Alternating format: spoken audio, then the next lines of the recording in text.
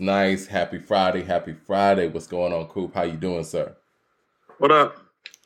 Oh Peace, man. Happy Friday blessings, to everybody. Come on in the love. room. We're gonna give people time to come in the room, man. I'm so proud of hip hop fans today, man. We're gonna get into all of that. I first want to start with some new music. We got new music in the new year.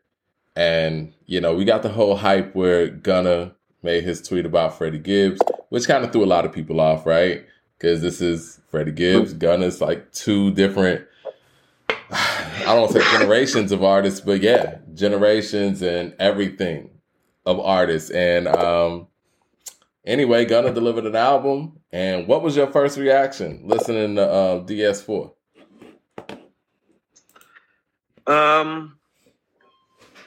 You know what my initial thought was that one thing that kind of doesn't give enough credit for is that he usually always gives you a solid to good project. Like he really hasn't released anything that I think is not like a good project. You know what I mean? So I first want to say that.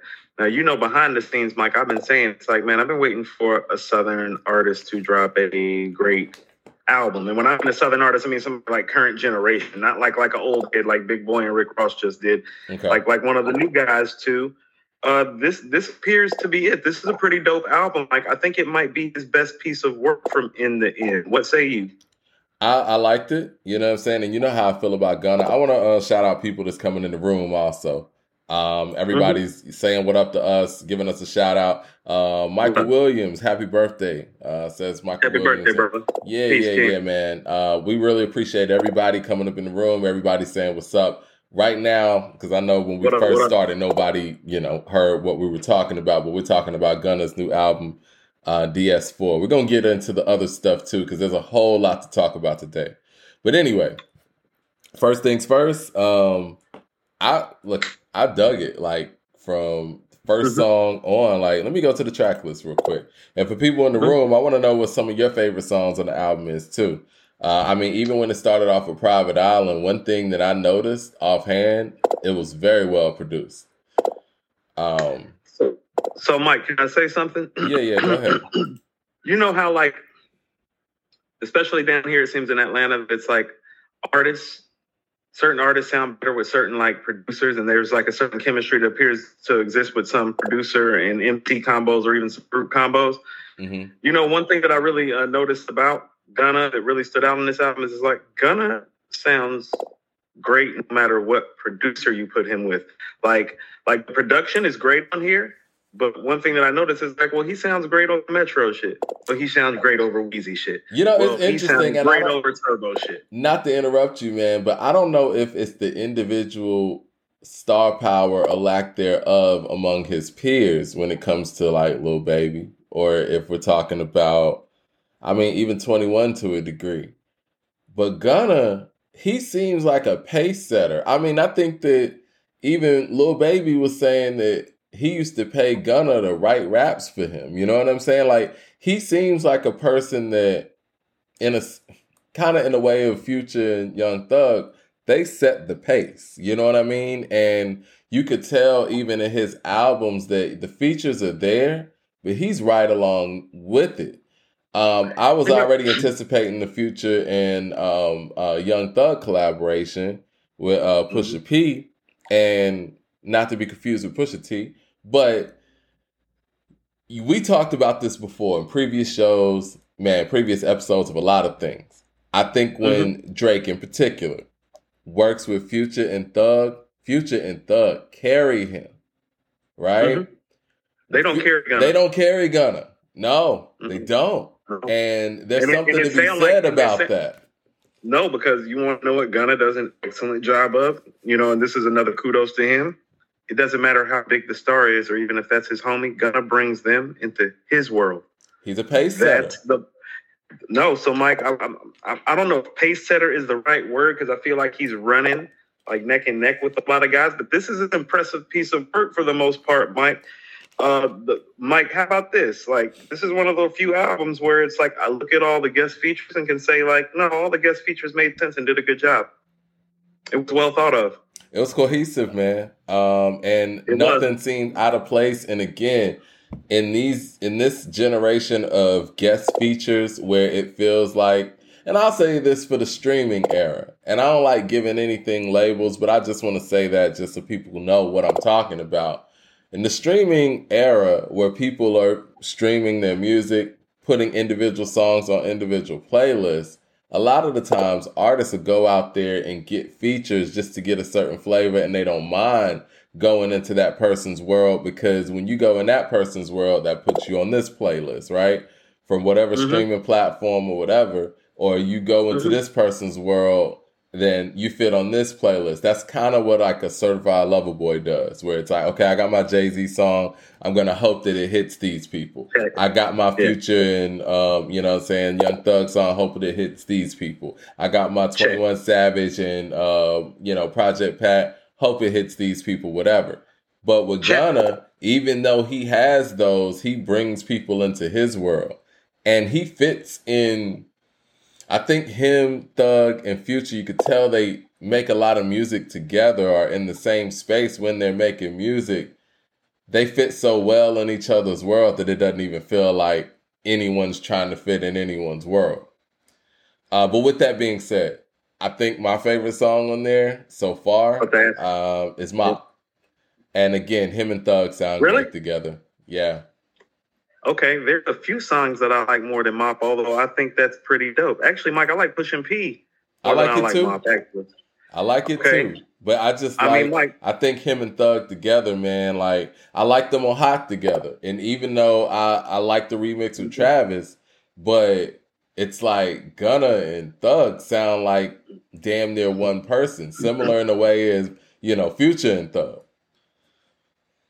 It says a lot about Thug too when you say that. Oh yeah, you know how I feel about Thug. I think Thug's a legend, and I've got rated on this platform for that.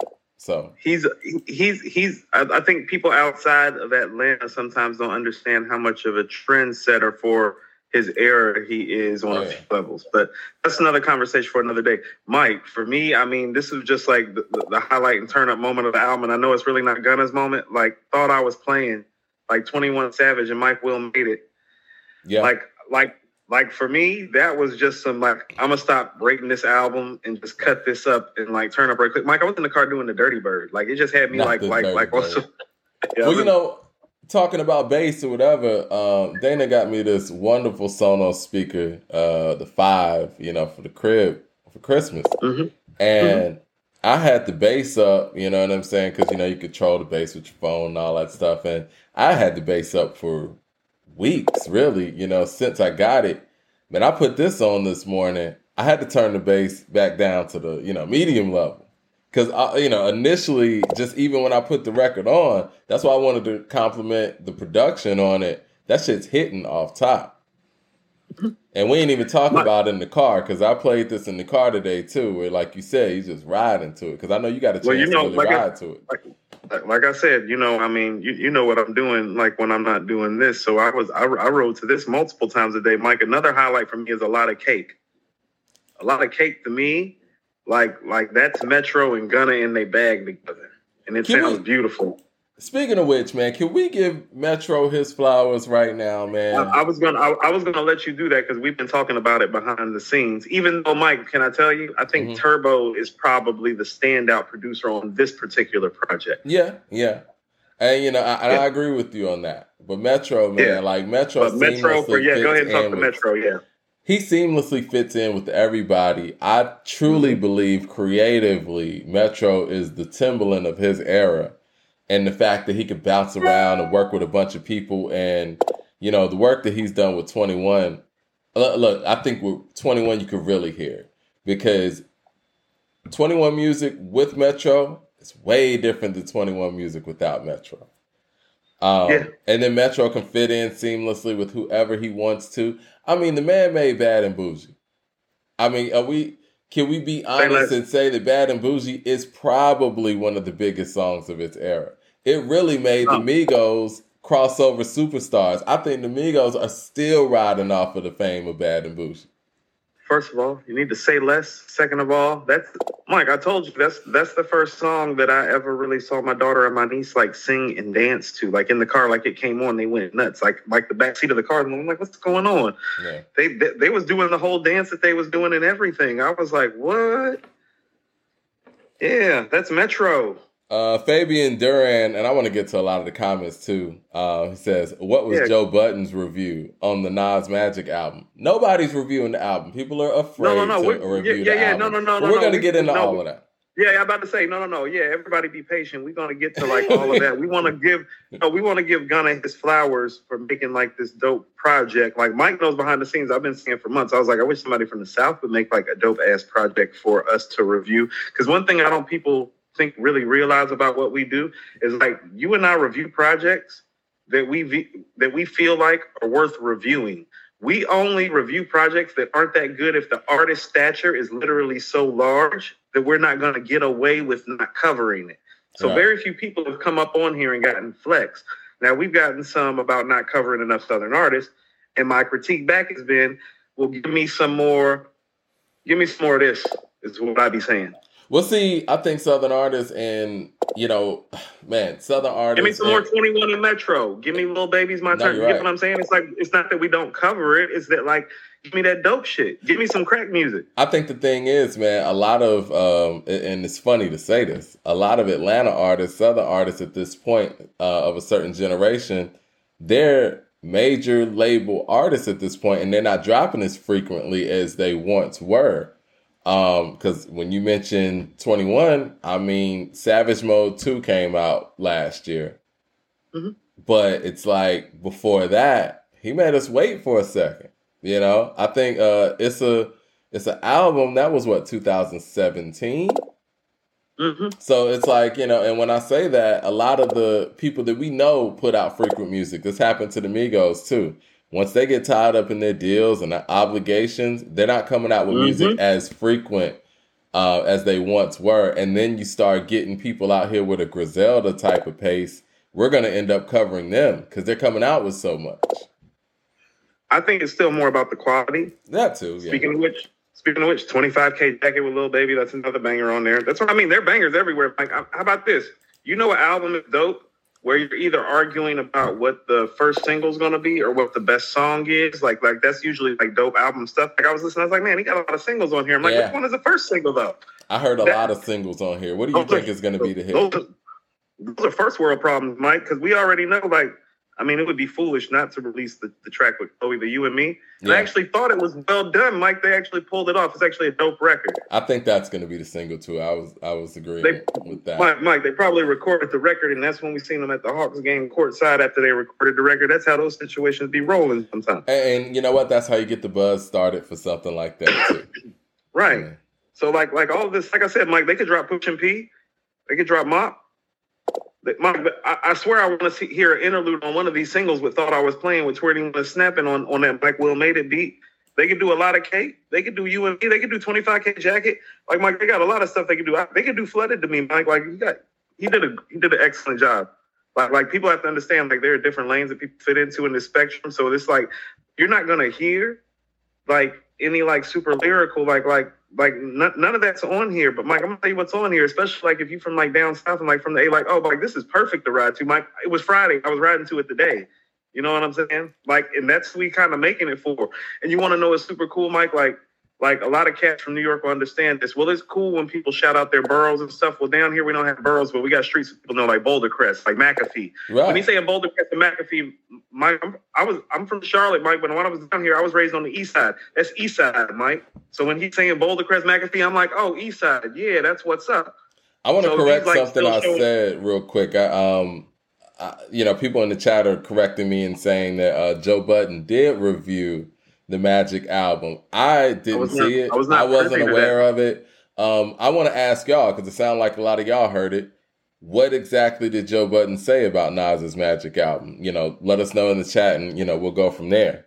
But no, I agree with you. I think that was one of the big appeals, at least for me growing up in Atlanta, when Southern Playalistic came out. Because I know a lot of people will say that Criss Cross, would first come out of Atlanta. I've heard Jermaine Dupri say that, and he, I got love for Jermaine Dupri and, respect the work that he's done in the game, in the city and everything. But for him to sit there and say that, Totally Crossed Out went 4 times platinum and Southern Playalistic didn't, or whatever the narrative was, like, that's not cool. You know the He's impact talking. that Southern Playalistic had on the city, and it's a little different when those guys were actually representing Atlanta. It's a different thing when someone's actually representing a place as opposed to someone just being from a place. He's trying to timestamp it, is what Jermaine Dupri tried to do with that. He tried to timestamp it. Because that was, 92 versus 94 or whatever. Yeah, because Players Ball dropped in, winter 93. So, so he got him by an easy 18 months, more like 2 years. So, again, I think what Kris Kross did was amazing for, young rappers. You know what I'm saying? I think that was groundbreaking in that sense. But I don't think that Kris Kross jumping on the scene did anything for Atlanta rap. At least not what I could see as a consumer. And if we're talking about behind the scenes type things where, it might have done something to pique L.A. Reid's radar about young rappers from the city or duos, maybe there's a possibility there. But as far as, totally crossed out in Southern Playalistic even being in a conversation and what it's done for the city, that's not conversation. Even, that's not even worth doing that. But I agree with you, man. I mean, the street names here is people repping boroughs and all that up top. Mm-hmm. And I mean, that shit started with Southern Playalistic. You know who's great for that, man? And he's one of my favorites. I don't give a fuck what anybody say, man. Cool Breeze is one of my favorite MCs from Atlanta, period. Cool Breeze, I remember when he said that on Hitman, when he was like, what if your re-up was in this bag and we pop your car in the stairwell and left it up by Six Flags? We were all so hyped because I'm from that part of town. Nobody was repping Six Flags like that. Well, here's the thing about it, Mike. If you actually know that part of town, I'm going to tell you something. My stepdad used to stay in that part of town. The summer of 96, when I came down here, I was sleeping on his couch. Somebody tried to break in his car outside. That shit was real over there. People used to steal your cars over there on that side. Where was he at? He was on Six Flags Drive? He's on Six Flags Drive over there by the barbershop. That's where I was born, man. Mike, the sit-go with the barbershop in the plaza there. You know where I'm talking. I used to walk up there.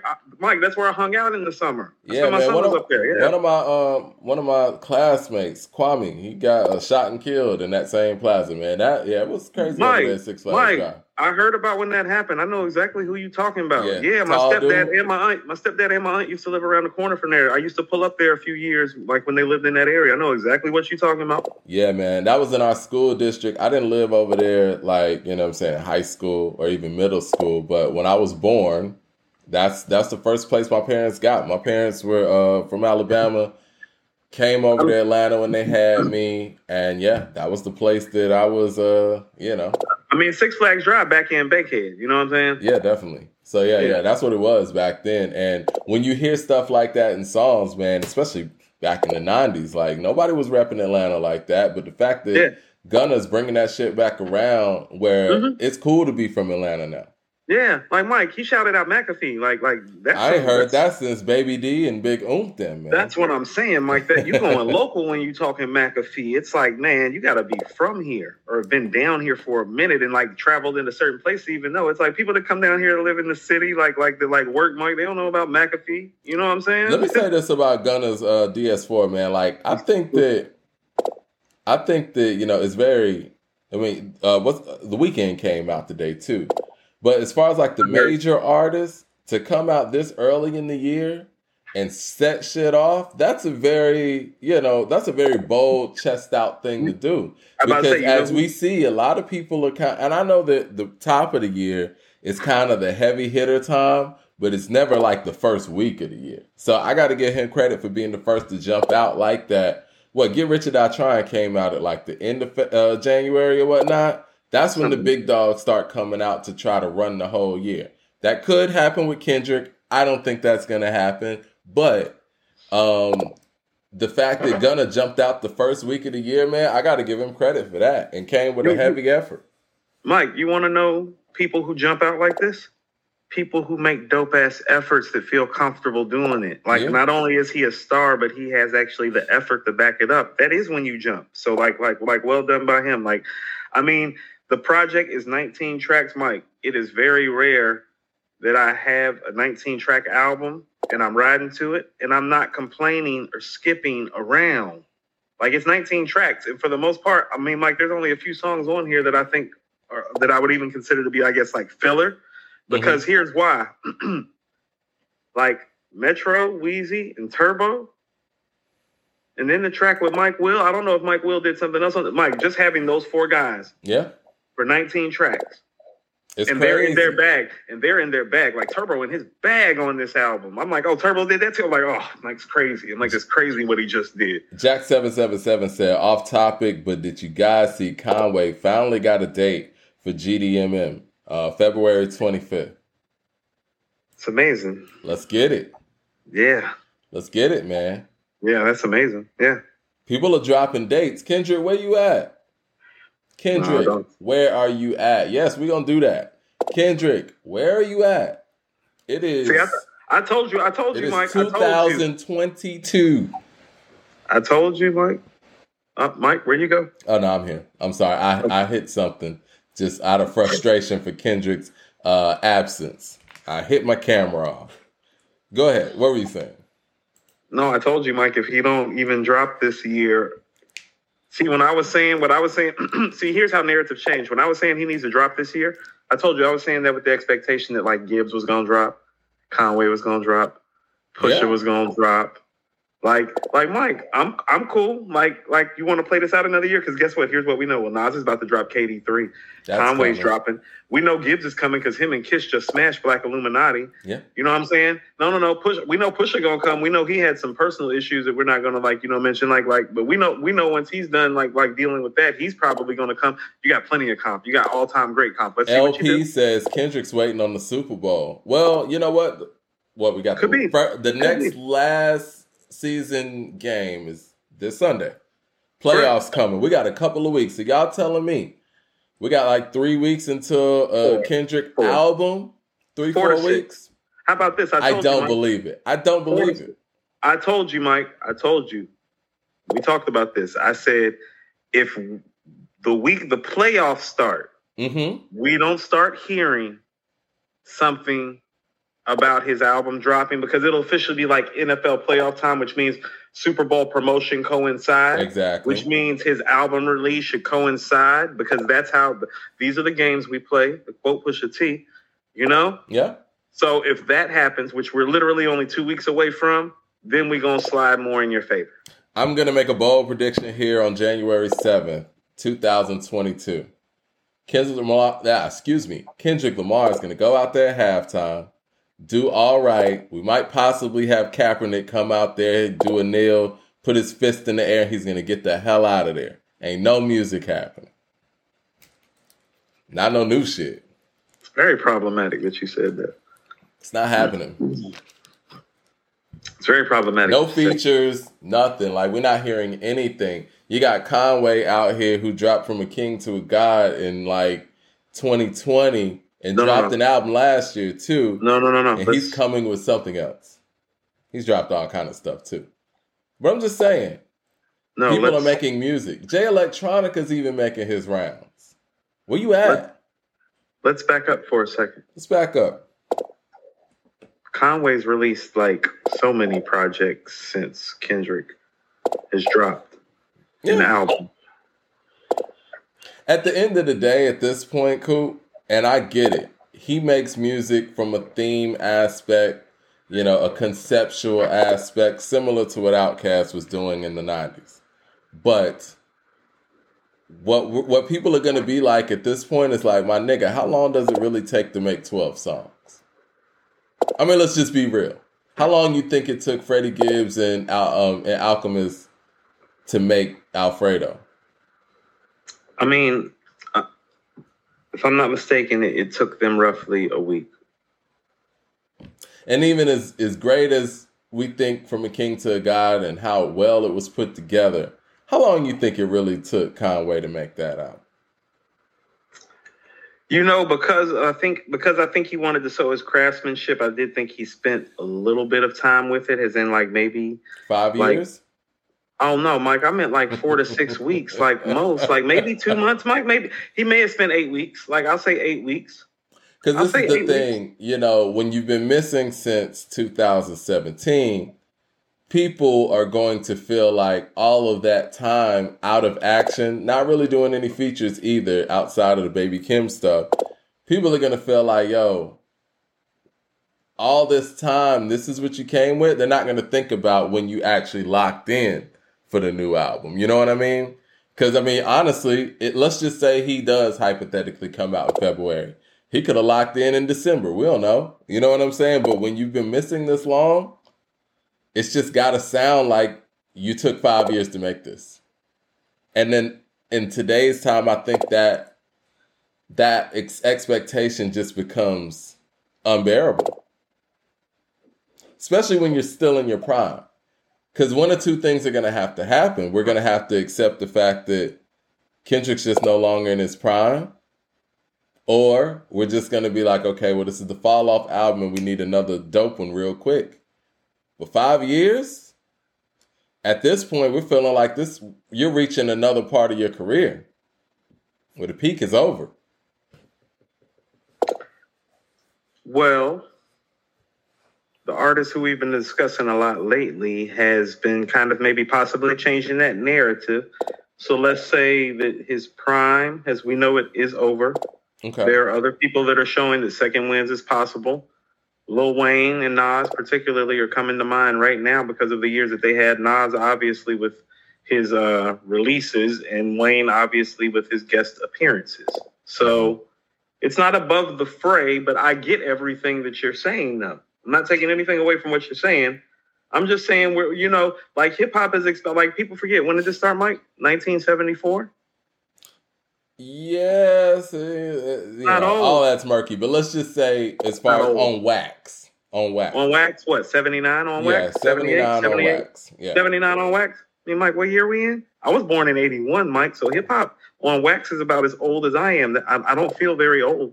Yeah. So it's a very young genre, and a lot of our pioneers and block builders, I mean, they're still alive and kicking and could tell you everything. I mean, Mike, this is probably one of the few genres where the majority of the pioneers and builders are still alive and kicking. That's why we kind of like need to be giving out flowers. Like we're fortunate in that regard that it's grown into this industry, but it's happened fast, so the pioneers are still alive. Like, well, you know what? There's a pioneer I want to do a documentary on, and well, he's no longer here, but we don't talk about Grandmaster Flowers enough. But you know, some people say he was an R&B DJ, but we talk about two turntables.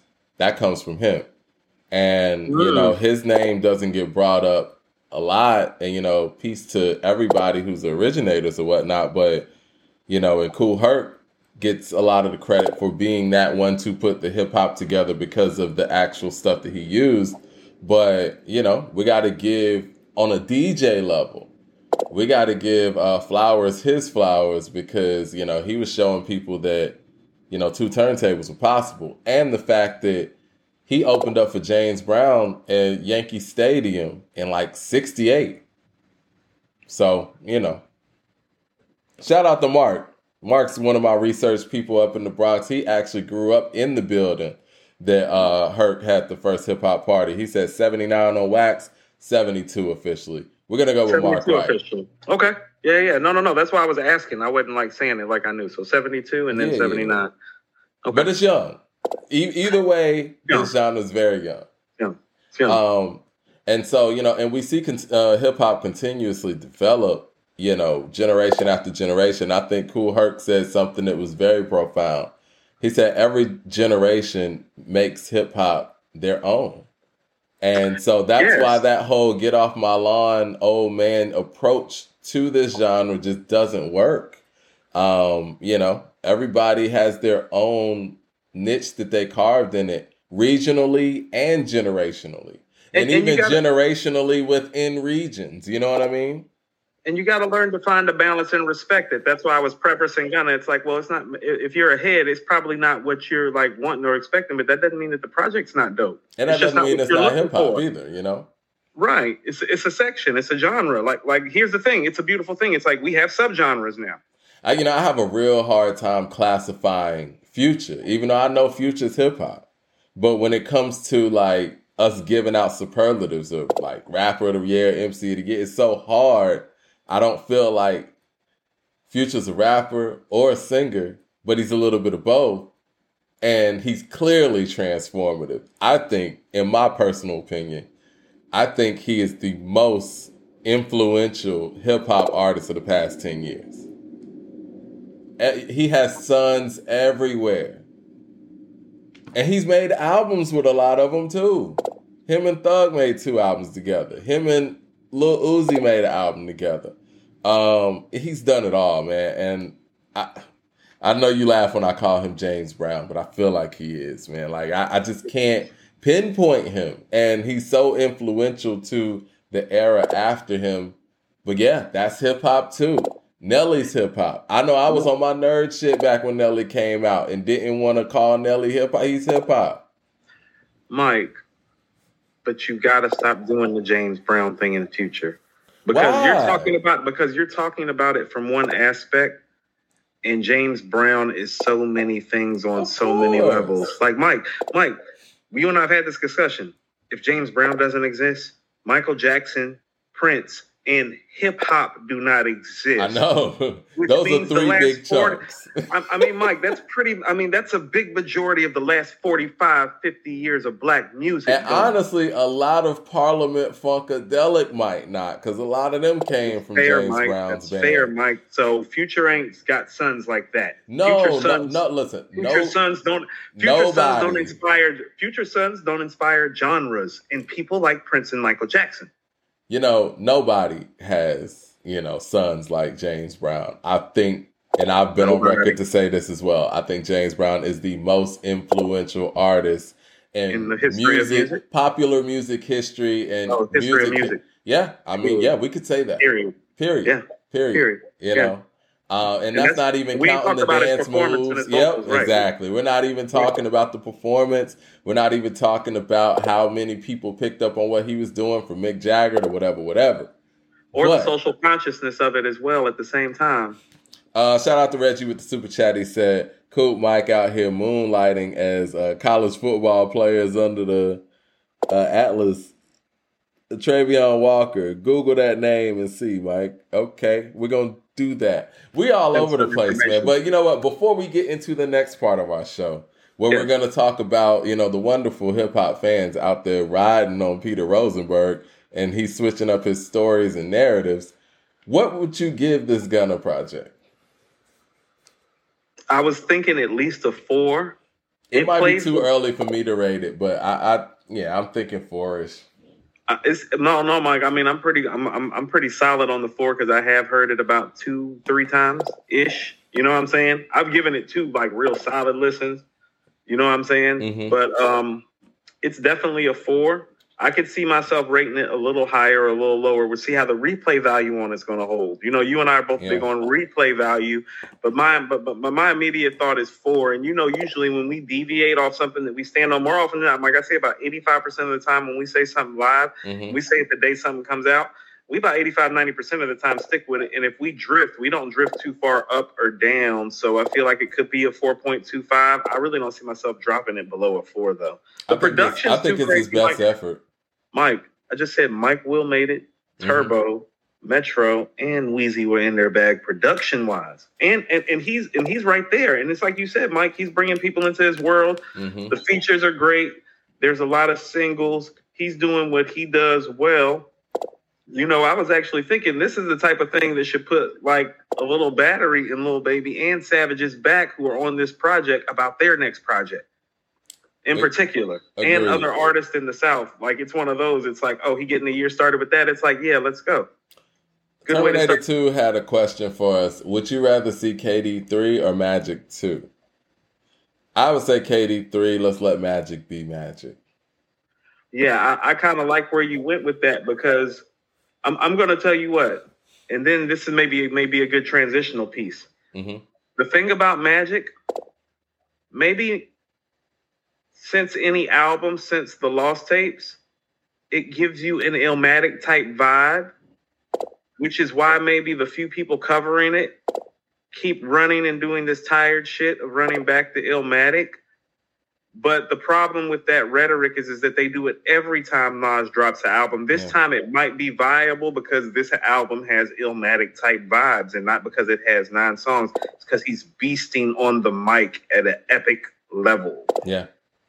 He's running on it. And like you said, when we reviewed the album or just reacted to the album, You see Hit Boy taking on the formation of some of the production styles that we heard on Illmatic. I mean, if you look at the series, Mike, of them working together, it's like every time they work, he gets closer to being in that Illmatic bag.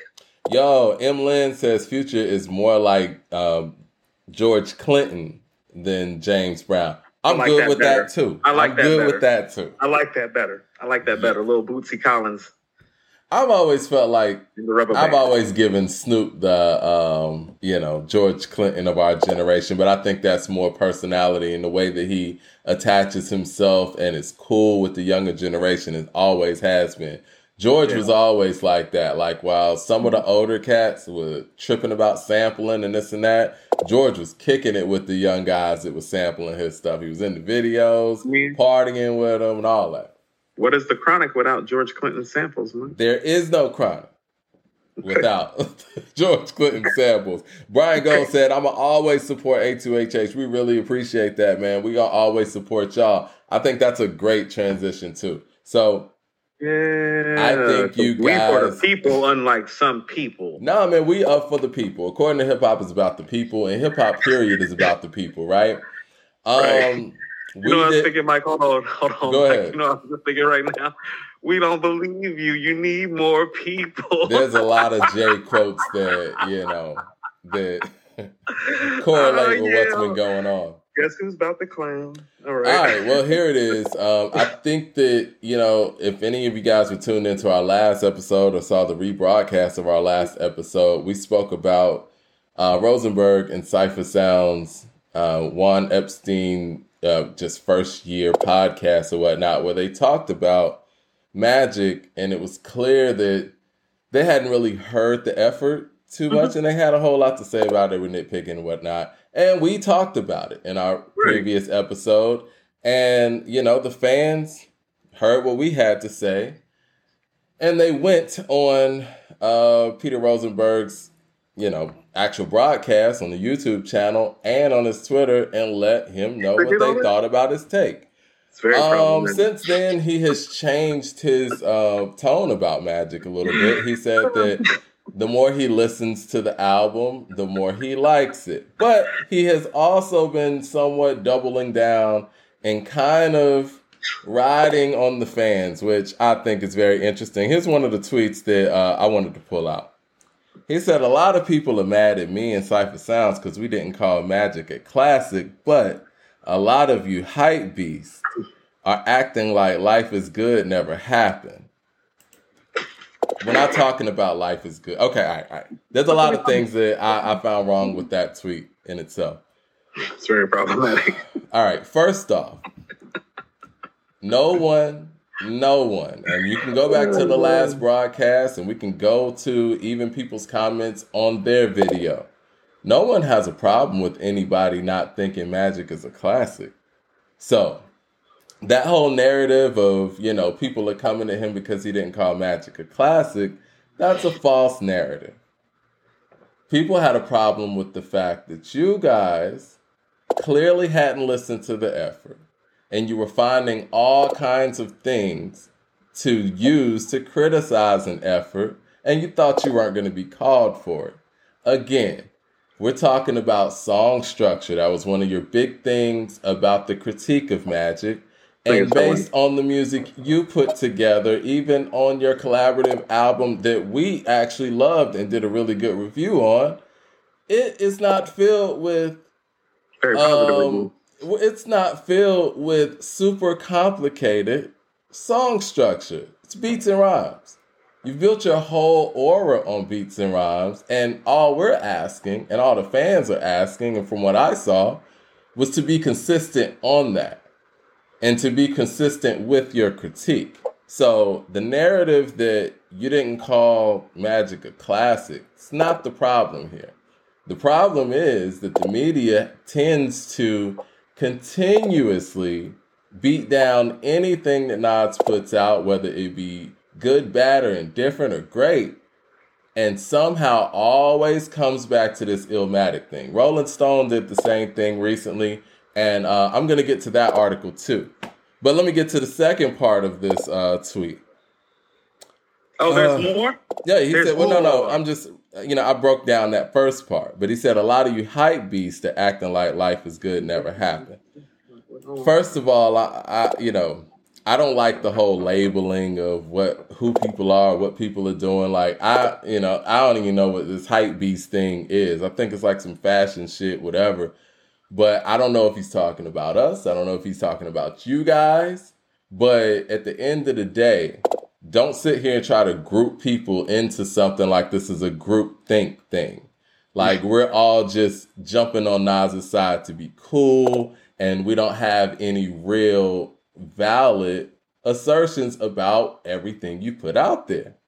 You have to validate your opinion. It's not your ability to sit here and group us and act like everything the people are saying is invalid.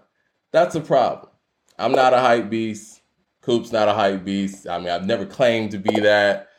But again, this is coming from somewhere. What is a hype beast? I'm gonna have to ask my daughter what that is. What the fuck is that? I don't know, man. I think it's another, virtual signal or whatever people want to call it. It's a way to sit there and gaslight what people are saying and dismiss it. Exactly. We talk about life is good all the time. And you know what? At the end of the day, because when I was running down Nas's efforts in the past 10 years, I told you it's like and 8 or 9 I accidentally left out Life is Good on live broadcast. It feels like that was coming at me straight up. But whatever. Is that where that come from? The time that hold on, you talking about what I just when I was like, don't forget life is good. That coincidental? I don't know. Hold on, Mike. See, okay. Well, you want to know what? Well, let me just go ahead. Hold on, Mike. Are you finished? Is there more of his tweets? That's the only tweet I'm going to pull up. I don't want to give too much light in that situation. But we will talk about the whole, break. And a lot of you guys went to his Twitter and gave your opinions. My man Mark Wright, who's in the chat, he told me that his, response got deleted. So I guess that happens a lot. This is the thing. The people run hip hop, man. Hip hop comes from the streets. Maybe I hear doing host nothing that you sit there and do on whatever platform that you were ever given is going to change that. If the people are coming at you because you came an incorrect way, don't double down. Just admit the truth. Just be like, yo, I didn't really get an album or listen like that. My bad. But the fact that you want to come at people because they have legitimate gripes, and the fact that these critiques seem inconsistent with other critiques that you don't give other artists, don't make it seem like they're crazy. But go ahead. I don't want to talk too much. No. Talk your shit. Because I'm going to tell you what, Mike. Part of what I have to say is that I would have much more to say if I was the owner of this organization and not you. This would be getting handled slightly differently. I want to thank you for keeping your integrity and respectability of this organization intact. Unfortunately, it's about for the him, people, man. You know what I'm saying? It is. So can we get to a few things? Go ahead. Like, first of all, when I was about to get on some purple tape shit about these dudes who I hear out here who really don't do the work. And then I can hear like the snippets of what they say, and it sounds like something you and me said a month or two prior. Oh, well, now I'm not going to be a stranger about one of the people that I'm talking about. Now I'm just going to, like I'm talking about him and some of the other people doing the same thing, because here's what happened. He's too busy in LA driving his agent's Range Rover to listen to one of the greatest MCs of all time. If we're just going to speak about it subjectively, we have crowned him the greatest MC of all time, but let's just be let's pull everything and all things be considered. He is clearly one of the greatest MCs of all time. Right. If you are a purveyor and somebody who claims to be a torchbearer of this hip hop shit, the way that he claims, and I like the fact that you bring up that we rated his project fairly and honestly by calling it a dope project, because it was. Mm-hmm. And it remains so. Like all of this doesn't change the fact that he made a dope project. But here's the reality of the matter. Like, you a little lost. You a little out of touch. You bringing up your Range Rover and being in LA with your agent, like niggas want to hear that when Nas just dropped Magic. Like, don't nobody care about that. But what you did was you kind of like opened yourself up and you showed how little you was paying attention to the project. You also showed your narcissism by showing how much you like to talk about yourself instead of talking about one of the greatest MCs of all time, dropping arguably the album of the year. If this is your job wasn't to talk about some Range Rover in LA and your agent or tell some story. Your job is to talk about Nas and Magic and at least give it an appropriate and proper review. Nobody asked you to call it a classic, fam. I don't even know if we called it classic. We called it album of the year. So when you're talking about people running around calling it classic, what you sound like is defensive. I'm going to tell you, Mike, when I get defensive, it's usually one or two times, and it's usually both things. It's usually when I'm wrong or when I'm emotional. And it's usually both of those things at the same damn time when I get defensive. So what he is right now is wrong and emotional and is showing, taking shots at fans. He's doing this subliminal high school prom girl stuff by taking these subliminal shots at us instead of saying our names. It's like, no, you don't got to go in the corner and talk to your girlfriends. You can bring your ass to the floor and dance. But like I said in those tweets, we know who owns you. So we know that you're not going to do that because you're not built like that anyway. Mike, he is talking about us because of that redacted comment, as in Mike D and Coop, the redacted and the redacted. Well, someone in a post said he's talking about something else. I don't even care. I'm not done. This is from a dude that is talking about going to LA and driving his agent's Range Rover and doesn't even remember Raekwon's verse from Eye for an Eye or Verbal Intercourse. What kind of head are you? Like, if you wanted some respect, you lost it. Mike, it's like you told me behind the scenes. He's like, every real head knows how Raekwon's verse to Verbal Intercourse starts off as opposed to how it starts off for Eye for an Eye. So when you're criticizing Primo for the scratches that he's doing, you can't even get the fucking verse right. That's why I was like up on there like, shh, like you look like a fool because you out of touch. You're not on point.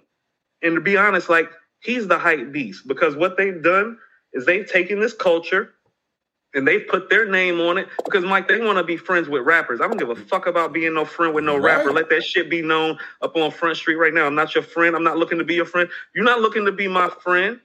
I'm not making you no money. Like, I know how this shit really goes. So he's one of them dudes who's sitting up here playing relationships and friendships. And the fact that he's been doing it so long and ingratiated himself with the culture, he thinks he has a voice. And it's like, you tried to son us. Ain't no sonning according to hip hop because don't nobody own us. Ain't no sonning me. And at any point in time, I told him, I was like, I pull up on your podcast. I tell it to you live. We can address whatever hip hop issue you want to address. Mike, he said we had no talent. Mike, you and I'm going to speak for myself. Oh, we're more articulate than you, my brother. We're more intelligent than you. We're really more connected to this hip hop shit than you are. Like, you a sham. You a liar. You a phony. You a fake. Like, you a lot of things. But what you not is talented. What you are is built on your relationships. Our talent got your ass roasted with not even 5,000 followers on YouTube while you got 350,000 followers on YouTube because the power lies in the people. Exactly. Ain't no sun in us. And yo, I want you to pull up to Atlanta and give me that same fucking energy. Listen, man, we got the people, and the people speak, and obviously the people spoke. I got more him. shit. Like, and I'm gonna put my foot on your neck too. Like, I'm not letting up on you either. I don't care who you know, nigga. Hey, man, listen, man. It's the people spoke, and the people went to his platform, and didn't sound like a lot of people was with him on this. So, you know, again, it ain't gonna stop. No, no, Mike, I'm saying all that because, like, he made it personal. We were talking about a reaction to the music. That's how I know that he knows he's out of pocket because he couldn't respond musically. That's why I said we can pull up on your podcast and, like, address it as in musically. We can talk about it, like, and debate it, but you don't want no smoke because you're not that good at this anymore. You don't do your job like you used to anymore. And you were never better than me at this to begin with. Mike and I just started doing this, and we already got people on your ass. What does that say about what we've been doing? You dedicated your life to this. We just pulled up a year and a half ago with your weak ass. Well, the thing is, we built nigga. You know what I'm saying? What up? We actually built something with the people, and thanks to the people that we were actually able to build something from the ground up. It's different when somebody just puts you in position. It's different when somebody just puts you in position and puts you on a platform, and people got to warm up to you. We were ingratiated with the people from the ground up. So Mike, our shit's different. A year ago this time, we had about 250 followers, and we were still doing and saying the same exact things. Yeah. What up? Exactly, man. You know what I'm saying? And we here to have hip-hop discussion. Right. Right, And Mike, like you I can go said, check hip his hop is YouTube about and the his people. timeline. Mike, you can go check his YouTube and his timeline and watch where he switch up. Now he's trying to show videos of where he gave Nas props. That ain't what we talking about, nigga. That ain't what we talking about. We saw what the initial reaction was. Yeah, we seen you. Bottom line, Hello? there is clearly a media Handle it like script. a girl. Clearly, He handled there's it like a girl. Bottom line, there's a media script Point out blank. here to actually review and handle Nas' efforts a certain way, and he fit right into that script. And so you can't change that now. It's not about saying anything favorable about Nas, whatever. You should have just looked at this project as it was. If you didn't really rock with it like that, at least give reasons why you didn't. And if you hadn't heard it like that, chill out before you actually say something about it. I mean, I want you to understand how funky this game is. It's like, I'm pretty certain half the dudes that even have relationships with him probably don't even like him, but they have to because of his radio and his business and political connections. I'm not tied to any of those people. No, like you about to catch this. You better not miss another Raekwon quote. How about that? I'm gonna be right back on your shit. Be like, what's up, purveyor of the underground? Like, what's up, champ? Like, yeah, nigga, you don't want this smoke. Go sit down somewhere. Like, go cash your checks like you've been doing. Mike, they started off the podcast talking about we don't have anything to talk about. We hoping the fans will maybe give us something to talk about. It's like, they didn't have no fans in there. We didn't have no fans. No, you're here to cash a check. I get it. Next. They didn't have no fans in there. I mean, you know what? I'm going to be perfectly honest, man. Before we did our podcast and somebody, reached out to me and told me what was going on, because I didn't really follow, the Juan Epstein podcast like that. They said that, somebody was saying something about Magic. I checked it out. I told you to check it out, whatever. When I went over to that YouTube video that I sent you, there was like 7 comments on there. After our show, it was like 57 on there. We did that. And I have no problem actually sending people to people's content because this is about the culture. I want people to be educated on what you said in the moment. And, you can backtrack and all that stuff. Everything that we've said is highly documented. You can go back to any of the previous episodes. Nobody said anything about, oh, you got to call this and this classic. Because really, let's just keep it real and not to toot our own horn. The reason why people was on your ass was because of our episode. So there's nobody else you're really talking about when it comes to that part of it. Right. But unless you're talking about the fans and you're talking about our broadcast. And all these fans can't be wrong. Right. And, let me know in the chat too. Let us know. Do y'all think we were wrong or what? Mike, what is Mike, first of all, I'm not apologizing. It's way too late. I don't Well, he's not apologizing either. So I'm definitely not apologizing. No. I ain't the type of dude to do apologies. No, I ain't none of that. Like, somebody who follows us added us. Because here's what I mean when I'm saying he tried to sun us. He think that he's so big that when he speak, that somebody who may follow us ain't gonna catch wind of it. Like he was talking that shit, like he was talking freely. It's like, oh no, you're not talking freely no more. You already a slave anyway. Like what you doing that for anyway? Like why is he taking shots? This dude got just on Twitter because I pulled up on him yesterday. Like I'm sure everybody know now. Like he got over 350,000 followers on Twitter. Why you pulling up on a podcast that just started a year and a half ago with $5,000 taking subliminal shots? It's like, you can't say that shit with your chest when you got literally 350,000 more followers. It's like, don't expect me to respect you because where I'm from, when you got the type of position that he's in versus the position that we in, and you move the way that he moved, like I said, like a little high school girl at prom, gossiping to her friends. Oh, no, nigga, like it's foot on your neck time because I can see that you weak. Well, honestly, man, let's keep it real. Like I said, which way. The way that these followings developed were a lot different. We did it from the ground up. You got on Hot 97, got on ESPN or whatever and developed your following that way. Because, again, there wasn't a lot of people in your mentions or in the comments defending him to that degree anyway. So if you got people that really rock with what you're saying, where they at? No, where he at? I told you we'll pull up live on him. Like, as in, like, you can take the money for this. I just want to roast you since we ain't got no talent. Like, Mike, I ain't even gonna take no notes and I can roast him. Like, he been past it. Like, what you talking about? Listen, don't take no notes when I do this, Mike. You know I don't what? take no notes when I do this. I take my notes live about the things that you say. Like, oh, Mike, that's a good point. I'm be taking no notes. You know what, man? I'm in this shit right now. I told you this offline. I told you this offline, man. Like, you the best out here doing this hip hop shit when it comes to breaking down the game and breaking down the music. Like, I don't even know what we want to call ourselves. I guess like visual journalists, because we've taken this thing from the page to the actual video. But as far as people commentating on the culture, man, you're the best to do it out here. And as far as that no talent thing, I mean, I heard they weren't talking about us, but you know, things seem to fall in place. That's coming from the guy with the relationships and no talent talking. It's like, I was like, "Is this no talent?" Nigga say I didn't have talent. It's like, what are you talking about? Well, you know what? This is where I first. Pretty fast, fam. We pulled up on you fast. Like you dedicated your whole life on this, to this aspect of it. We pulled up on you in a year and a half. Who really got the talent? This is the thing, man. When he kind of really threw me for a loop, and this was about maybe 7-8 years ago. When he broke bad with Chuck D, I was like, yo, what's going on here? You remember that? When he actually called out Chuck D, and he was like, who named you president of hip hop type thing? And I'm like, yo, you out of line. Who you talking to? Exactly. I never talked to Chuck that way in my life. Who gave you the credentials to be able to sit here and talk down on Chuck D? That's what I'm talking about. This man, no. This man may fight the power.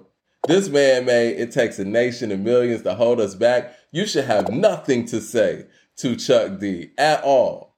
No, Mike, that's why I keep on bringing up that whole Range Rover in LA comment. It's like, why are you talking about you? This is about Nas. You a narcissist. You done got bigger, think you bigger than this. Like, you the issue. Nas's projects, Hit Boys beats, the song structure, not the issue. Motherfuckers like you is the issue. We addressing the issue. Now pull up. All right, I see a post right here. Let me see, man. This buddy dude is everywhere. And A2HH post talking negative about Nas, calling him super Nas, man. All right, yeah, it's a lot going on. Range Rover in LA, the issue. Range Rover, I ain't letting that go. Be like, hey, every time he review a project, be like, hey, were you and your agents Range Rover in LA when you listen to that project? Every time. That's what I mean. I'm about to put my foot on, dude. Like, yeah, you don't know you're dealing with. All right. This is what I want to get to, because again, all of this stuff coincides with the agenda when it comes to Nas and his efforts. And again, we seem to be like the only media platform that's kind of uncovered this, but it's consistent. So, all right, this is what happened today, man. This was like maybe 2-3 hours before our show. I'm just scrolling on my phone, and you know how you go to Google and they'll suggest certain articles? Well, it was a Nas article written by Rolling Stone. They have yet to review Magic, but when it came to the title of it, it looked like it was a favorable article. Let me put this on the screen real quick. So the article why we gotta title, keep doing this? No, the article title says. I want people to really see and understand what's like really going on. No, we're about to get into it. We're about to get into it. But the article title says, Nas ruled the world. Decades later, he's looking for more to conquer. And I'm like, okay. First sentence. It said, there are more frequent solar eclipses than there are instant classics in rap. But back in 1994, once again, we're going back to Illmatic. Can we just pause right there? Yeah. So, Mike, and you know I've been saying this since this podcast started. This is what I mean about we've been consistent. I told you, Mike. Vibe magazine wrote an article that reviewed it, was written in 1996, that became the template for how to criticize Nas by referencing Illmatic in every project thereby that hasn't been Illmatic, has literally taken on the same exact tone of that project. You can go look at any Nas release from the moment that Vibe magazine review was released. It is like some sort of secret hip-hop writer's template book code for how to criticize Nas, for how to keep him being on top of this culture. Mike, I've been saying this since this podcast started. Mike, I used to say this to my niggas. They used to think I was tripping. No, it's crazy, man. And again, they're still doing it. You see how quick he went to Illmatic? He went to Illmatic in the first sentence. Let me get back to the article real quick. It's the whole narrative. So, and they, Mike, in the narrative, and they so simple, they're not even hiding it. It's like in plain sight if you're paying attention. Oh yeah. They're not hiding it. I think they're like, we think you're stupid and you don't see what we're doing. I think in this article particular, they thought that they were going to be able to have a favorable tagline and people wouldn't actually read the article. But here we go. So the article starts off, there are more frequent solar eclipses than there are instant classics in rap. But back in 1994, when Nas courted an unbelievable hype after planet-shifting verses on 1991's Live at the Barbecue following a red-hot halftime a year later. Then delivered the Library of Congress inducted Illmatic, he achieved the impossible. Magic Nas's 15th studio album, which arrived late December as a surprise second project of 2021, doesn't set the stakes that high, but it's a mature monument for the legendary rapper who sounds newly charged. Far from a downer, Magic brims the big elder statesman energy, and it's a fine cognac that gives you wings. All right. What is that? All right. I think that listen, if you feel that way about Magic, what is that? Why are we talking about Illmatic? And why would you even put in there that it doesn't set the stakes that high? So, Mike, let's go ahead and address something right quick. Mm-hmm. We don't even know if he listened to these songs because he didn't give us one critical analysis of any songs. They didn't mention any songs from Magic on this project. It's mentioned or analyzed. So here's what they're trying to do. Because let's just be honest about this now, too. Oh, we done got up here and gave it to them, too. Mm-hmm. And I done tweeted and added some of the writers. They tried to cover their ass right quick with a quick article. I'm not saying that they haven't listened to the project. What I'm saying is that they're talking about...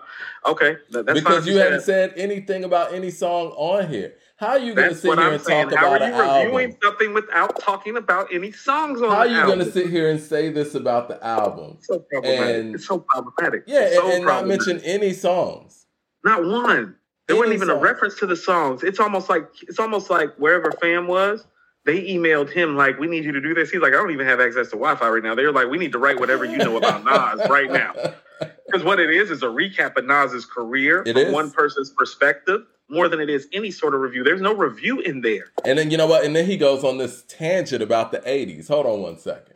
Like, hold on. If somebody wants a Nas rundown, go to Wikipedia. We got Wikipedia everywhere, man. All right. Go to Wikipedia. We don't need Rolling Stone to do Nas like Wikipedia rundowns. It's like, well, if you look at where Nas was when Illmatic came out, and it's like, nigga, what? It's like, where the Magic review at? Where the Magic review at? All right. So so the next paragraph says, for much of his career, Nas has dealt with some uniquely frustrating factors that came with being universally revered wonderkind. Though the 80s gave us Paid in Full, The Great Adventures of Slick Rick, and Straight Outta Compton, which were all canon-worthy from jump, none of those had to satisfy skeptical listenership. Rap was still new, and everything still felt enchanting. By the early 90s, when Nas emerged, his hip-hop scope had broadened, and the fans in different regions of the country were guarding their own carefully developed, homegrown taste. To everyone on the same page in an instant, it was unconceivable as solving the New York Times crossword puzzle, same time lapsing as the Chronic's intro. What are we talking about? What? I'm sorry. What? Did you fall asleep? Are you awake? Was that a review for Magic? No, was that a Magic album review for 2022? He's talking. Hey, Mike, I want to go back to something right quick. Go ahead. Here's how off point Rosenberg was, because I just remembered that he said this. He said, Nas released this album 3 days before the new year. It's like, no. You got it on December 28th or 29th, 3 days before the new year. It came out December 24th, fam. You see what I'm saying? Yeah, about niggas ain't on point. See how people be showing their face and their card, really? You know what I'm saying? Everybody know Music Day is Friday. Oh, you got to it the following Wednesday. You really wasn't checking for it because we know who you work for. You know what? I'm sitting here looking. Stone. That's what I'm saying. Like they show who they are. But Mike, that's why I keep bringing up the work. This is about the work because it's like y'all ain't even doing the work. And so if like you're not even going to do the work, and Mike and I are doing the work, well, we're going to talk about how you're not doing the work, fam. And so like if people pull up on you because you're not doing the work, well, that's really not like my problem or Mike's problem or the people's problem who really are the deciders of it. Well, that means your work ethic's not really like intact. And maybe you should do something like, about your goddamn self. Stop sending subliminal messages and arguing with fans. Let me get back to this article real quick. Or sending black men to write articles. Oh, yeah. I guess we didn't. To review albums where they don't talk about. I guess we didn't show people the writer. Talk about of one this song on the album. We didn't show people the writer of this article. The writer of this article is a brother named Will Dukes. He appears to be our age, if not older. Yeah, sorry for the smaller. From New York. Yeah, he's probably ahead, Mike. Yeah, sorry for the smaller image, guys. But Will Dukes, he seems to be an older cat. Has the New York Yankees hat on, so he's probably a New Yorker or whatever.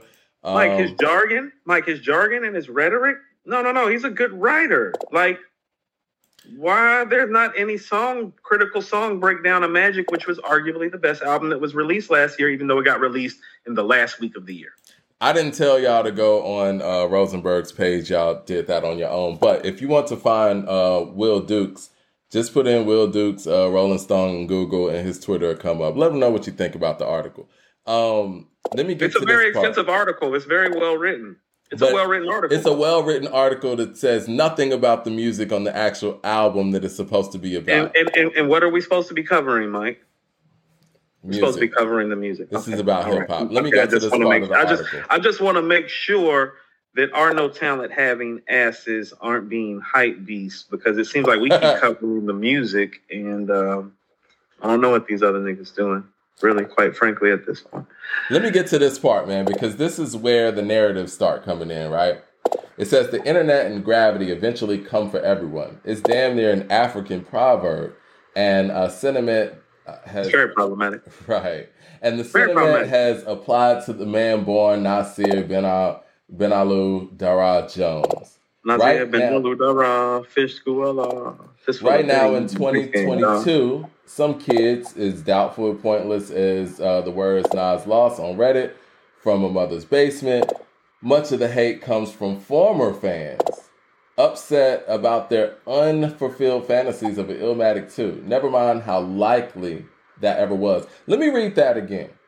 Can we stop right there? No. Let me read that again and we'll stop there. He said, much of feel free to repeat yourself. No, much of the hate comes from former fans of Nas, I guess he believes, upset about their unfulfilled fantasies of an Illmatic 2. Never mind how unlikely that ever was. Have you ever met a former Nas fan? Have you ever met somebody that sat there and said, you know what, man, I used to fuck with Nas and Illmatic, man, I don't fuck with that nigga no more. Have you ever? Mike. Around the time Nostradamus. That's why I keep going back to when Jay did that in Nostradamus. Niggas still fucked with Nas. No. How about this? Ain't no former Nas. No. How about this? This is what I mean. When I was in Greensboro, there was a DJ who happened to be a friend of mine at the time. Rolled in the same circles. Twan Love. Real name was Twan Love. DJ Twan Love. Me and Twan were at work one day. I was like, yo, Nas top 5 MC all time. He's like, Jay top 5, Nas not top 5. That's what I mean about like fall off. Like for where Nas was from Illmatic, for somebody to even say, you know what I'm saying? Again, this is textbook, and this goes back to the whole Rosenberg notion. That was a DJ. He was one of the best DJs in the area, Mike. Like when he said that, he was like, I don't think so, Coop. I was like, what about Jay? He's like, oh yeah, Jay's in the top 5. I was like, whoa. I was like, really? I was like, you got Nas? Like, I was like, he was like, yeah. He's like, man. He's like, last couple. He's like, Nostradamus. He's like, Coop. You know, so like for that moment, yeah, which is when Jay struck too.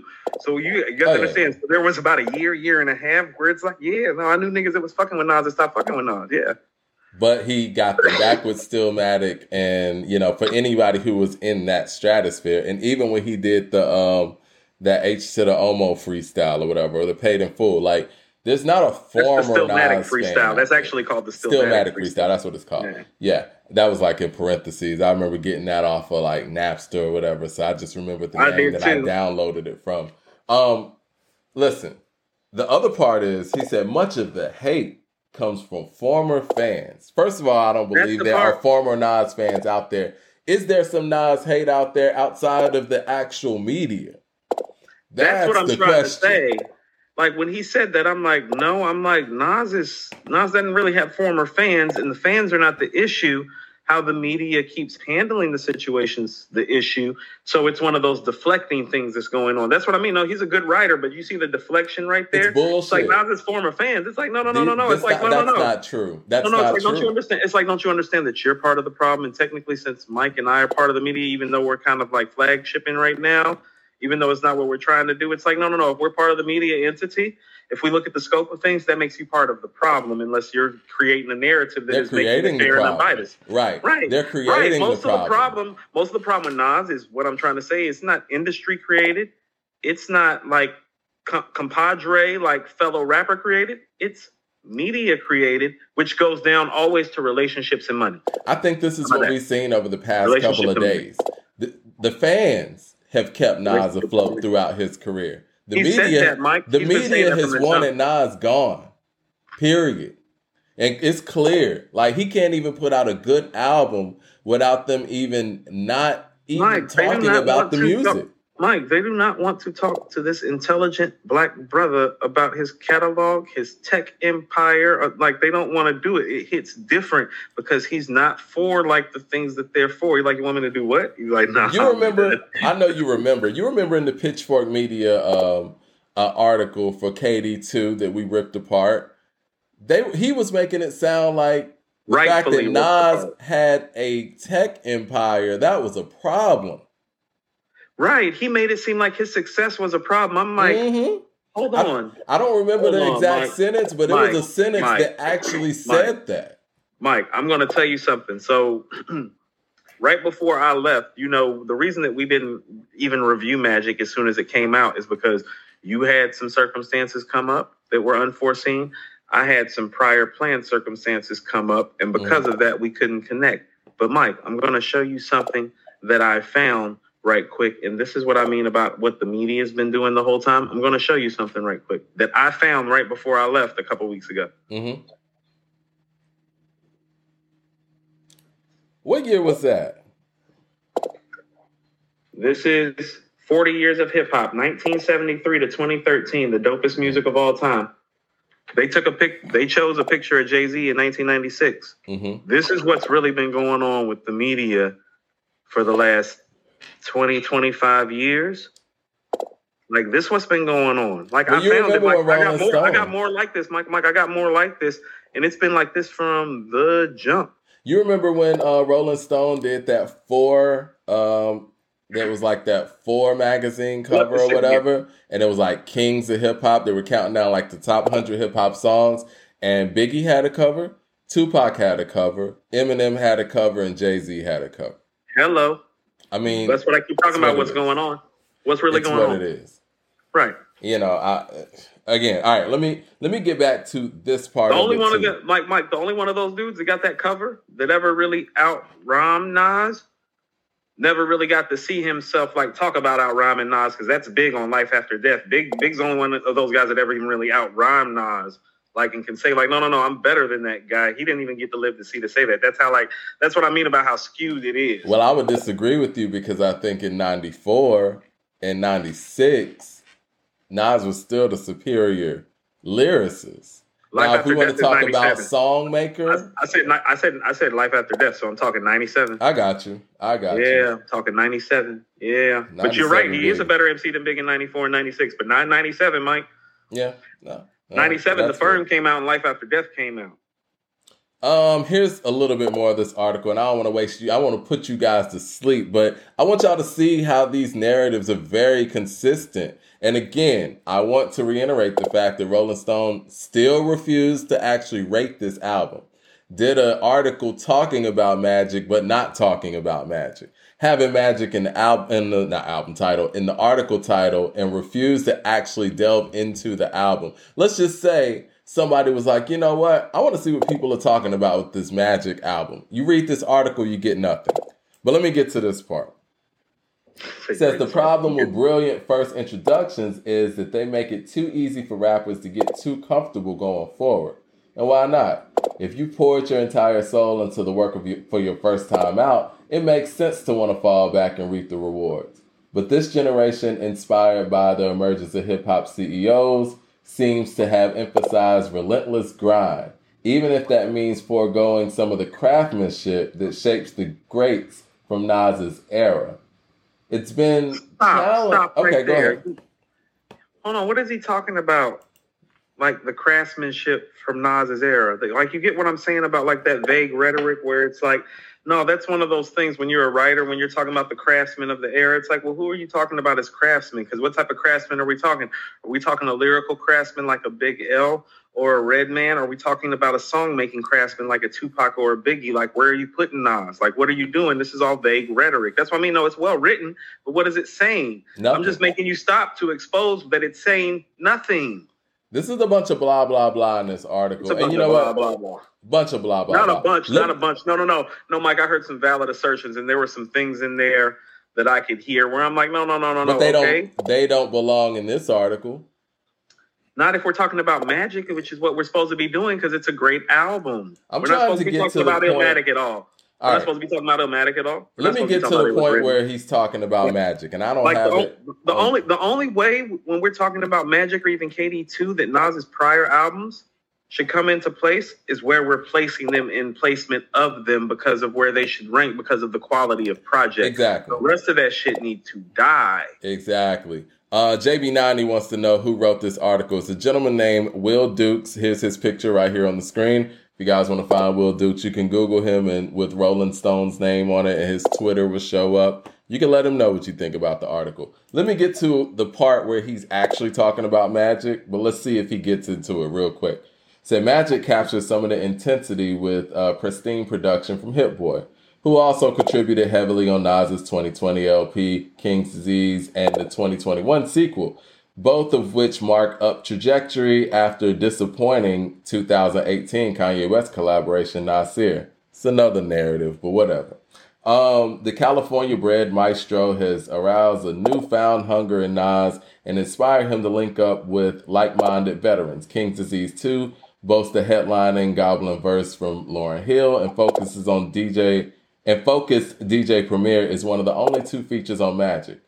And rap better than any 40-something label founder has a right to. Okay. And then he says, in some ways, Magic recalls 2012's Life is Good. He's talking about a whole bunch of other albums. We're not even talking about the songs on Magic.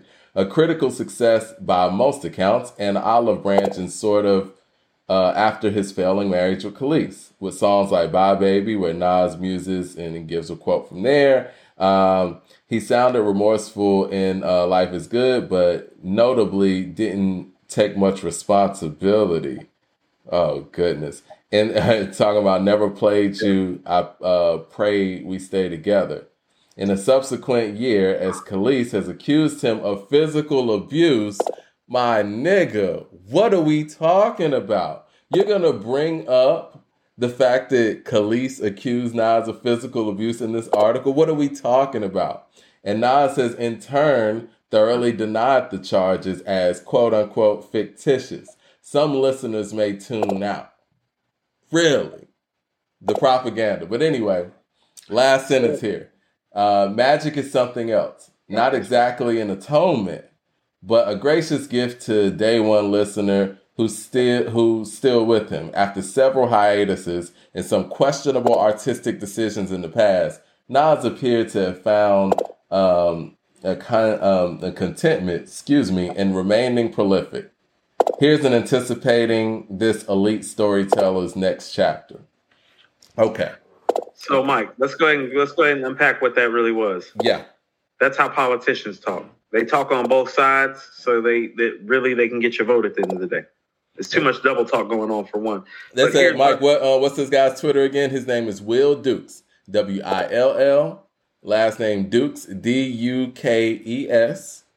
And, just Google Will Dukes, Rolling Stone. His Twitter should come up. He's proud of the article. He's proud of the article. He said, look what I did, guys. But Mike, the last guy who posted the pitchfork thing did the same thing. He was proud, too. Yeah. Let him know what y'all think of. Let him know what y'all think of him bringing up Nas's alleged physical abuse of Khalees. But in an article about Matt. Come on, man. Let's go to some subtleties. And you brought up one of the subtleties. First of all, in the span of about one stanza, he talked about Life is Good, KD1 and KD2 and said nothing about Magic. All right? He talked about how great Lauryn Hill was within that same stanza. Mike, she ain't on Magic. Mike, within that same stanza, he also called Hit Boy pristine. But Mike, here's what I mean about the double talk. When he brought up Hit Boy for KD1 and KD2, he said heavily contributed. Not heavily contributed, the only other contributor. Exactly. You get what I'm saying? So you don't even know where all the credits lie. You haven't been doing your work. I think that, but you know what? It's interesting. Mike, it comes back to the work. No. You get what I'm saying? Because when you do your work and do your job. Cool. They are doing the work. They're doing the work of slandering Nas. That's what the job is. The job is to discredit Nas and to slam Nas and give him backhanded compliments. Excuse me. That's the job. The job is not to sit here and revere at the music and the work that's being done. They're doing the work. He did enough work to go out there and know what Khalees said about him. He called Hit Boy's beats pristine. He called Lauryn Hill's verse gobbling. He talked about Nas's personal life. Not one didn't song rate the album analysis. At all. One song analysis. So like, yeah, you're right. I mean, we ain't even got to go to the point where he didn't rate the album. He had no song analysis. He didn't even pull a quote from the album. He's pulling quotes from Life is Good. He's pulling quotes from It Was Written, Hate Me Now.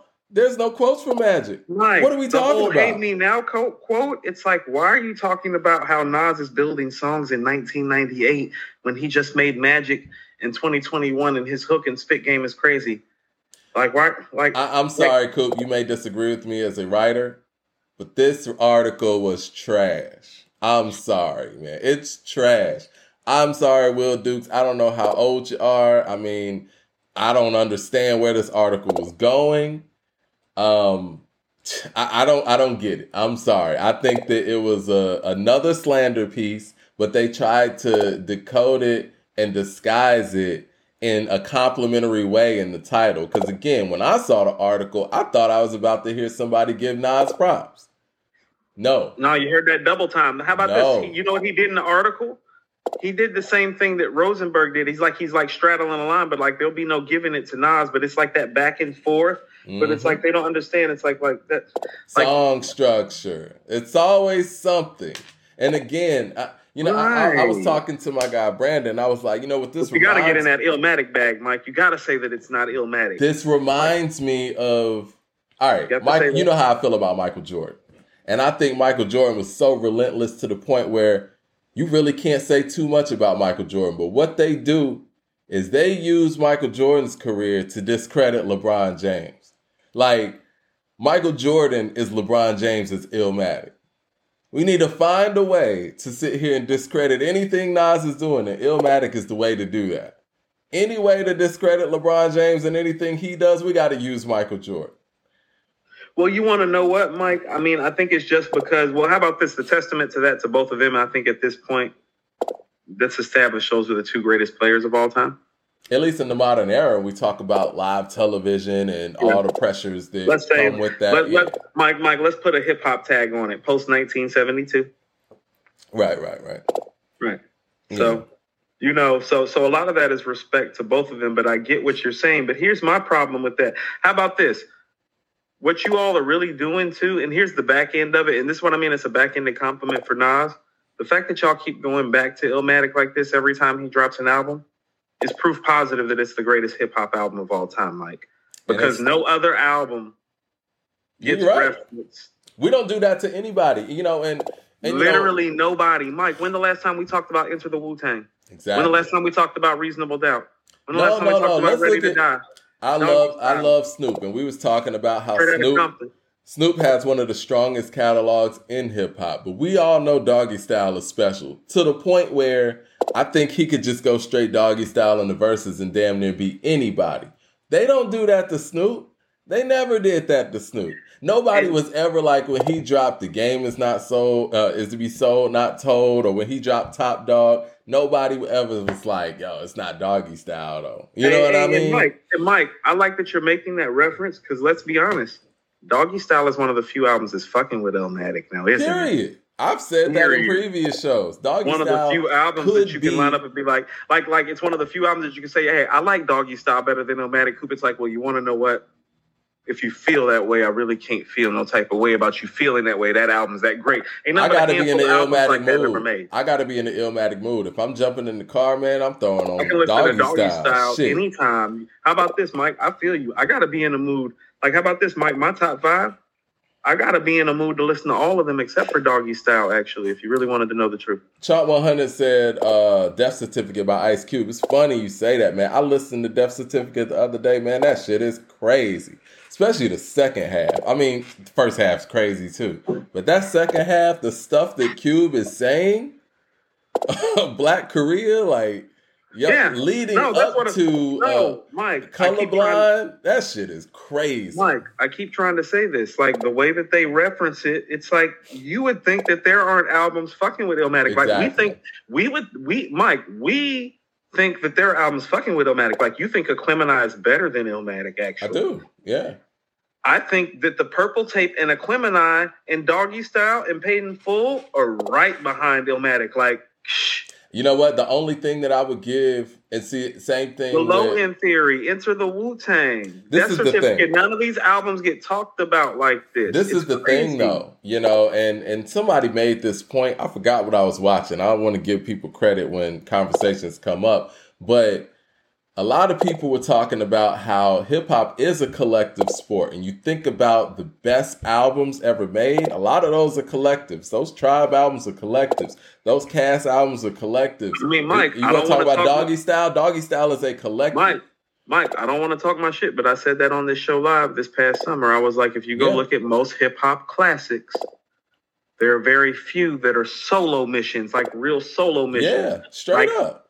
Like Paid in Full. The Greatest Adventures of Slick Rick, Criminal Minded, Long Live the Kane, Illmatic, because Mike, when it happens, it shows. Ready to Die. Illmatic was a solo mission, but the production cast was all-star. I will say that. In an era where it wasn't always that. So I'm talking about, like, how about this? If we talking about who the MC is on the album, that's what I'm talking about. I mean, even the Purple Tape.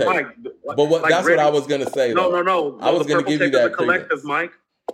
No, I was going to give you that credence when it came to Illmatic in relation to Aquemini and the Purple Tape.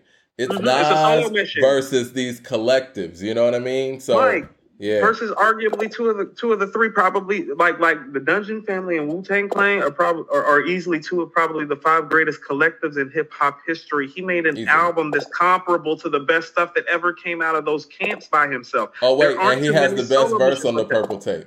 And he has the best verse on the Mike, I got the Purple Tape number 3. Mike, it goes Illmatic, Aquemini, Purple Tape. Mike. And the thing is so crazy about the Purple Tape, everybody who's the top MC on there, they gave their best. Mike, you get Jizza at his best. You get Deck at his best. You get Meth at his best. You get RZA at his best as an MC. Mike, you guys best verses on the Purple Tape, right? Mike. Everybody on that album, with the exception of maybe Method Man.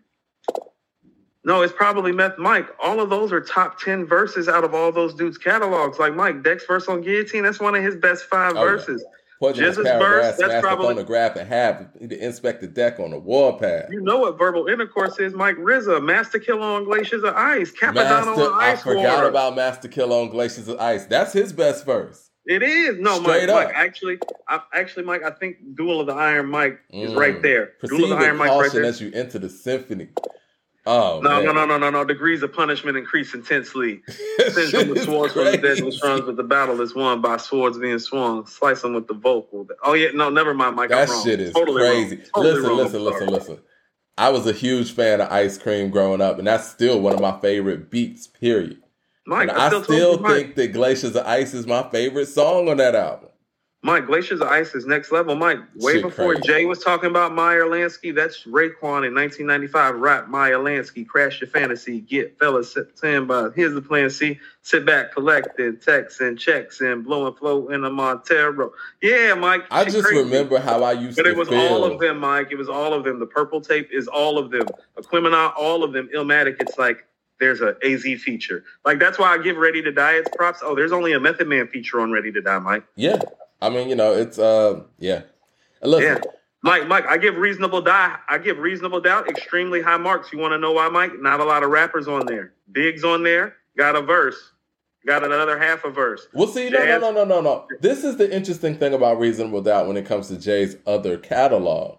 It's like, he got features on there, but they don't feel like it. He dominates. No, because there's Big on rapping on track 3 with him, and then you don't hear anybody for another 8 or 9 songs. He did that intentional. Like, he knew he had to give you Big and Mary up front, but after that, you don't hear nobody till Foxy on track 9. Well, I was going to say, what about Bleak on... That's track 11. Yeah. That's coming of age. Foxy's on track 9. It feels like Bleak's on track 11. Regrets is track 13. Yeah. Or 14. No, Regrets is 14. Well, I think about it. What about Sauce Money and Jaz-O? No, that's Regrets. That's what I'm saying. That's 14, isn't it? No, not Regrets, but that's you know the song. Damn, we're on live. That's, you know what we're talking. Bring It On. Oh, right. Bring It On. Oh, I'm thinking about Regrets, actually, Mike. Yeah. You're right. Bring It On, the Primo joint. Man, Bring It On is crazy. It's possibly one of Jay's best verses on there. You want to know what? Bring It On is one of those joints that I loved it when the album came out. But, Mike, if you were talking about the replay value of that album today, it's actually like top 5 in terms of like what stayed. Yeah. Yeah, because that Primo joint is classic. Yeah. I mean, Can I Live is... I love Can I Live, man. I mean, Politics as Usual was that's my thing. Like at the end, Mike, like I had never heard nobody talk like that, Mike, where he was like, ain't no stopping the champagne from popping the draws, from dropping the law, from watching. I hate him. Like nobody ever spit like that, Mike. Like, Yo, Born King says that Jay wrote Bleak's verse. And it's funny he says that because I was going to say that, but I don't know. I mean, it sounds like it. It may sound like Bleak could have just been trying to rhyme like Jay too. Yeah, I mean, it could have been that. I mean, I think actually, Mike, I mean, if we really want to call it, it's like Coming of Age is probably the weakest track on Reasonable Doubt. Coming of Age sounds old. You know what I mean? Well, it's more about the beat, too. The beat just like, it's just not really doing anything for you. You know what I mean? And when the beat does that, it's like an MC like Jay has to be all-time great on there, and he's not all-time great on there. He's just great. Well, you know, I think we've talked about this on shows before, but I always listen to albums and, you know, kind of think like, what was the first song recorded on this album? You never know, because you never know the order of when things were recorded. But that song to me sounds the most primitive on Reasonable Doubt. Even the engineering of the record doesn't sound like it's at the level of like Feeling It or Dead President. You know what I mean? Like I could be wrong. I don't know. But it sounds like Coming of Age just sound like it was recorded maybe a year and a half before, you know? I'll tell you like this. Who did that beat? Clark Kent? Was that Clark Kent? I don't know. Let us know in the chat. I'm going to look it up real quick. I feel like the Clark Kent tracks were probably the early tracks because they had to go get Preem. So, like, we know Friend or Foe, The Evils, and Bring It On is probably mid-shift or late in the project, however long it took to put it together. So I want to say the stuff that Clark Kent and probably the stuff that, like, Ski did. Or the stuff that he got. Yeah, that was Clark Kent. Clark Kent It's coming to age Clark Kent? Yeah. Clark Kent did one of the first songs, Age, Mike. Cashmere Thoughts, and Brooklyn's Finest. Yeah. Mike, to me, if you actually listen to those songs, I think those are the first 3 records. Yeah. What about Ski, though? Because Ski did Politics as Usual, Dead Presidents, Feeling It, 22 Twos. How about this? Same time frame. But, how about this, Mike? When I listen to Cashmere Thoughts, I feel like that's the first record.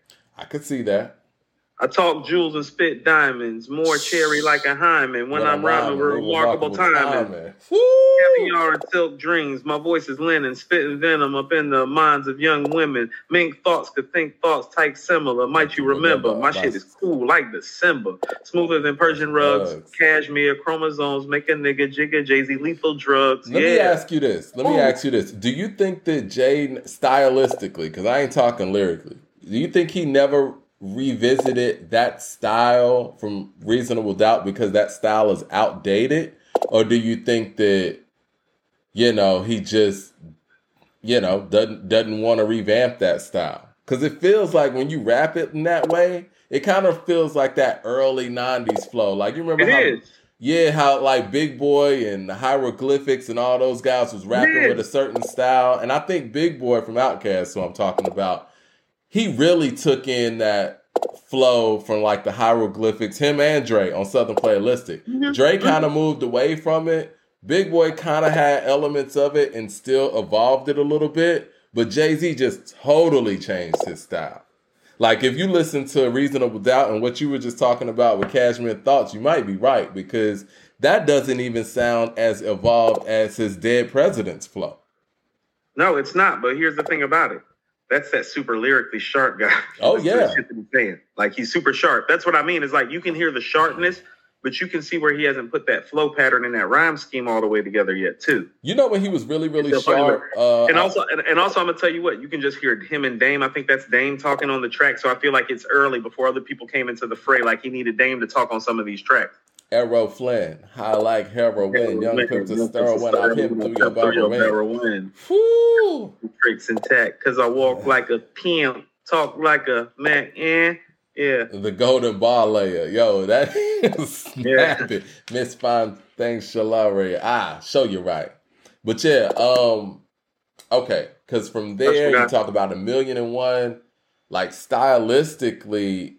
Well, I want to say that he was very, very sharp. This is what I was going to say. I lost my train of thought. In the second part of his career, when he did that 44 fours, that was impressive to me. So you remember where I think? You know where I think Rockefeller where his flow Forever, evolved? Whole for Life. Yeah. It's like he still has it there. 44 fours. How about this, Mike? Yeah. I'm a fan of him playing 44 fours in a versus. Oh, yeah. Yeah. Oh, yeah. That's now that's a B-side he needs to be talking about. That's a B-side that he need to pull out. Yeah, that shit was crazy. That's crazy. When he was what like, I'm talking about. That's that first heat. album, got 4 mics, should have got 5, but niggas lacked foresight. I didn't do it for the hype. I did it for the hustles, for the, come on, yo. Yeah. That's the dude that excites me. That's the Reasonable Doubt dude. And when I sat there and when I was thinking about Cashmere Thoughts, I thought about that. I was like, that's kind of the last time I heard Reasonable Doubt is Jay in the current era. So let me tell you what happened. I think that he took the pieces of Reasonable Doubt that people loved and updated it a little bit more. So here's what I'm saying.